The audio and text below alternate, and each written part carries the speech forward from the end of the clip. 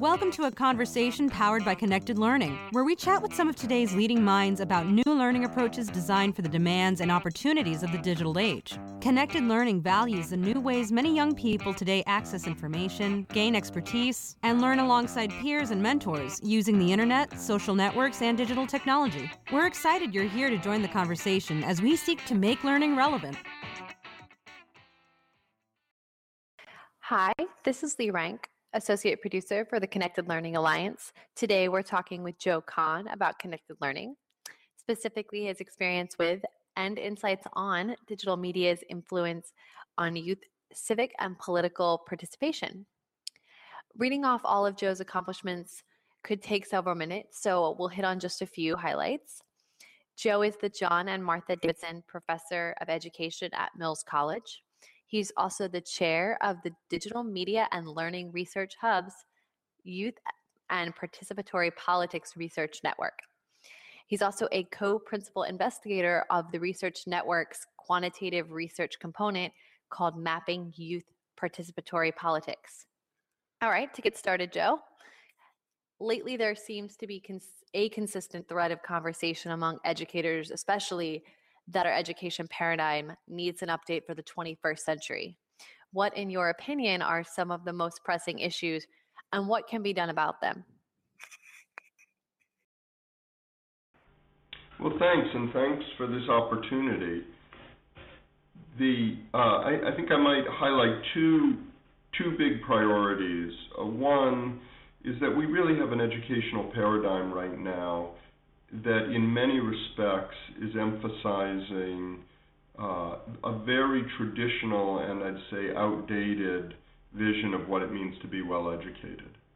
So a great deal of what's going on, both and especially in schools, but even more broadly, is focused on students' ability to master a set of skills and to know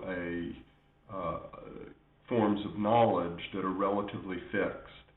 And those kinds of skills and knowledge, while valuable, really don't necessarily prepare young people for the kind of engagement with society, either through work or through being an active member of the society that they'll need.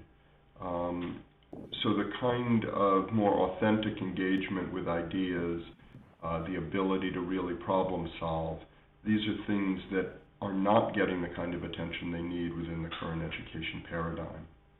The second thing I'd highlight, and this is obviously a big focus in the work that I'm involved with, and certainly a focus of a great deal of the Connected Learning Alliance's work, is that in the mainstream, attention to civic life and preparation for engagement in the community gets relatively little attention. So there's a huge amount of attention on being what's often called college and career ready. In the work that we're doing in Oakland, for example, we've expanded that focus to being college, career, and community ready, because we think being an active participant in society is a crucial part of what it means, to be prepared for the world. And this is something that, again, doesn't get the kind of attention it needs in the current education paradigm. In 2012, your report on youth participation in politics, you found that digital media had a large influence on and boost civic and political engagement. How do you see the role of digital and social media in education and learning? And what would you say are the major concerns and the major possibilities? Well, I think, what you summarized is right. Our 2012 report really highlighted the fact that digital media provided a great deal of expanded opportunity for young people to be engaged both civically and politically in what we call a form of engagement that we call participatory politics.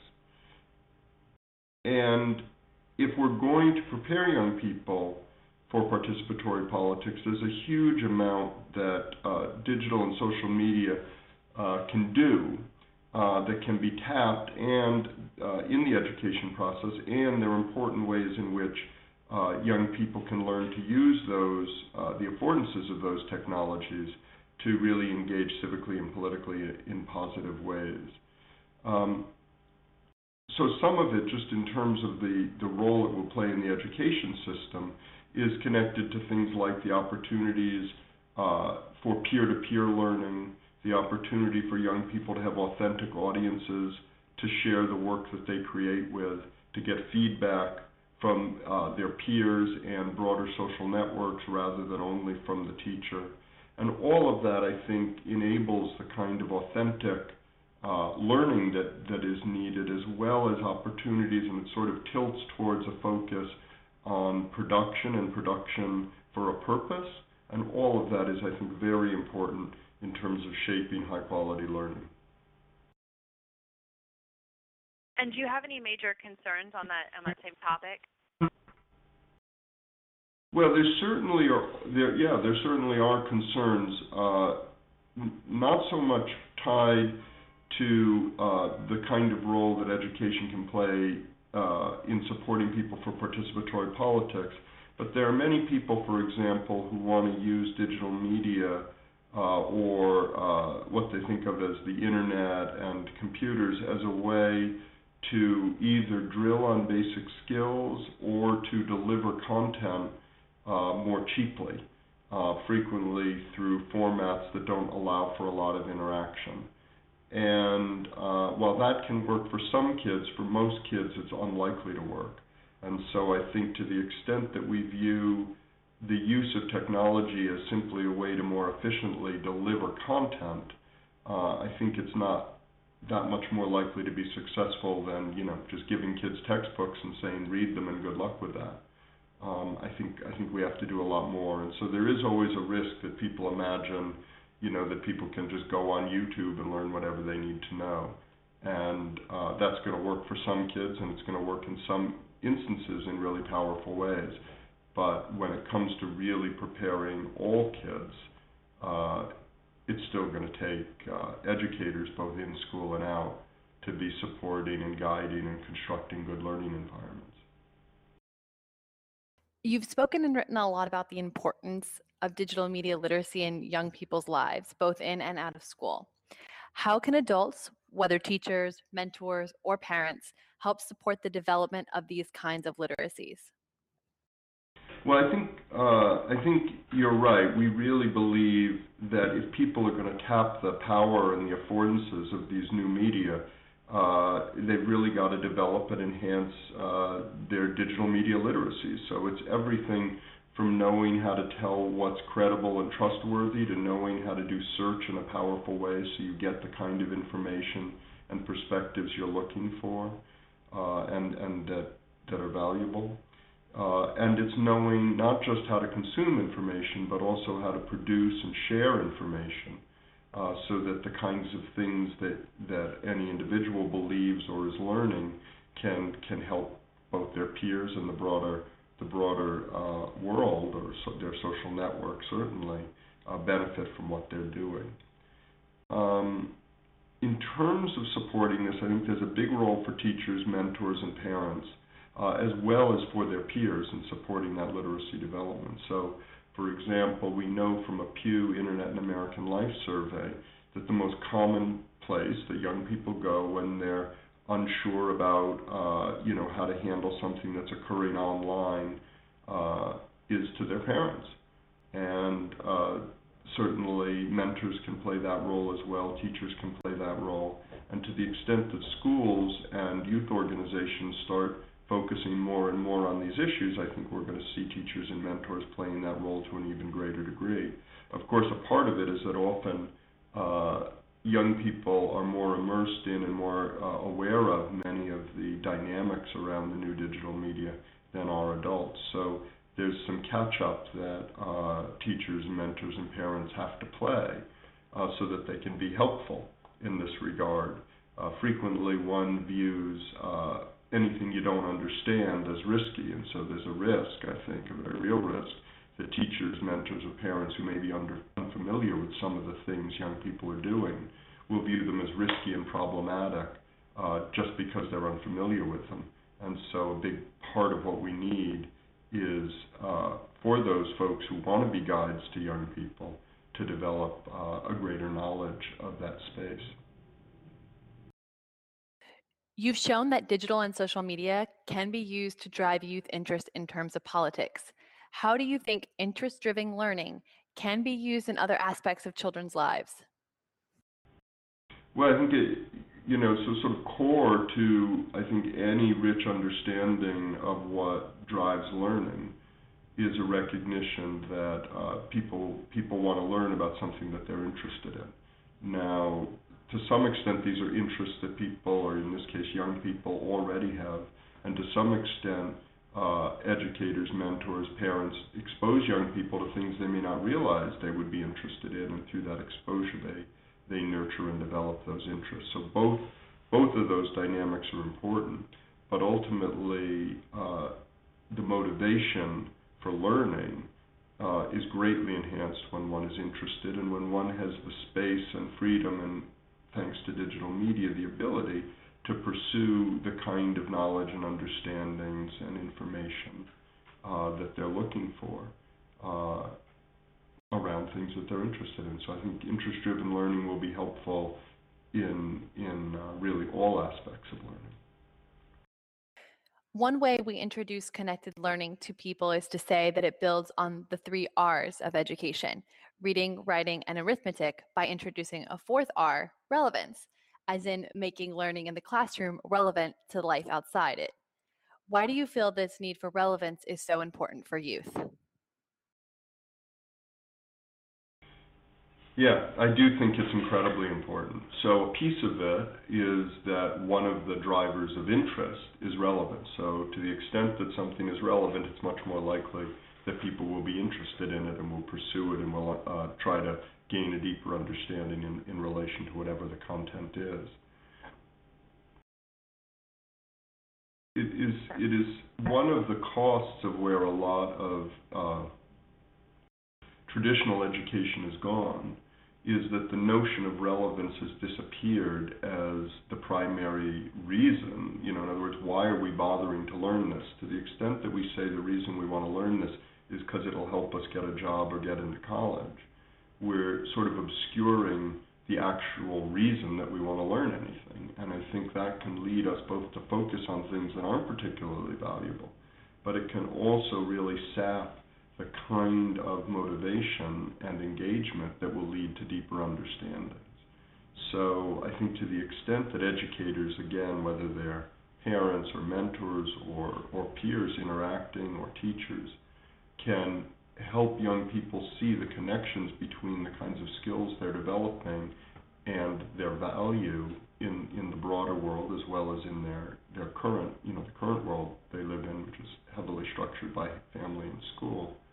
I think that the likelihood that kids will be motivated and that they will more deeply engage in the content will be increased. And it will also, to the extent that you can't show that something's relevant, it may lead young people to look elsewhere to an area that's going to ultimately be more productive for them. Out of Connected Learning's 3 learning principles, which are interest-powered, peer-supported, and academically oriented, and Connected Learning's 3 design principles, which are production-centered, openly networked, and shared purpose, which is the most exciting to you and why? So that's a tough one to answer, so I think I'll answer it in a slightly different way. I think what's most exciting to me about this framework of the connected learning principles is that it mentions all of them and all of them simultaneously. So one of the problems, for example, with much traditional education is that the focus, say, is on academically oriented and isn't on whether or not, for example, there's peer support or interest connected to it. And I think we know that frequently that doesn't live up to its potential. Similarly, there's plenty of times when peers are interacting that are not particularly productive, but if we can tie it to interests rather than kind of say an endless focus on certain aspects of social life, or if we can tie it to academics, I think there are ways to get much more value out of those peer interactions. And the same for interests. So I think that it's really the fact that we're pursuing or providing all 3 of those aspects at the same time that's really so valuable. Similarly, production has a great deal more power when it's also tied to an open network and to a shared purpose, because all of a sudden now there's a real audience for this stuff that's being produced. Whereas if we say, what are you going to produce that you're going to share only with your teacher, it has a great deal less power. So I think it's the fact that we're looking at these different principles in combination that really makes them the most powerful. All right, Joe. We're already coming to the end of our conversation with you, and I just want to see if there's any project, event, or publication of yours coming up that you'd like to plug. And also, why don't you let folks know how they can connect with you online? So if anyone wants to be in direct touch with me, certainly feel free to, shoot me an email is probably the easiest way. My email is just jkahne@mills.edu. But you're also welcome to visit our Youth and Participatory Politics website.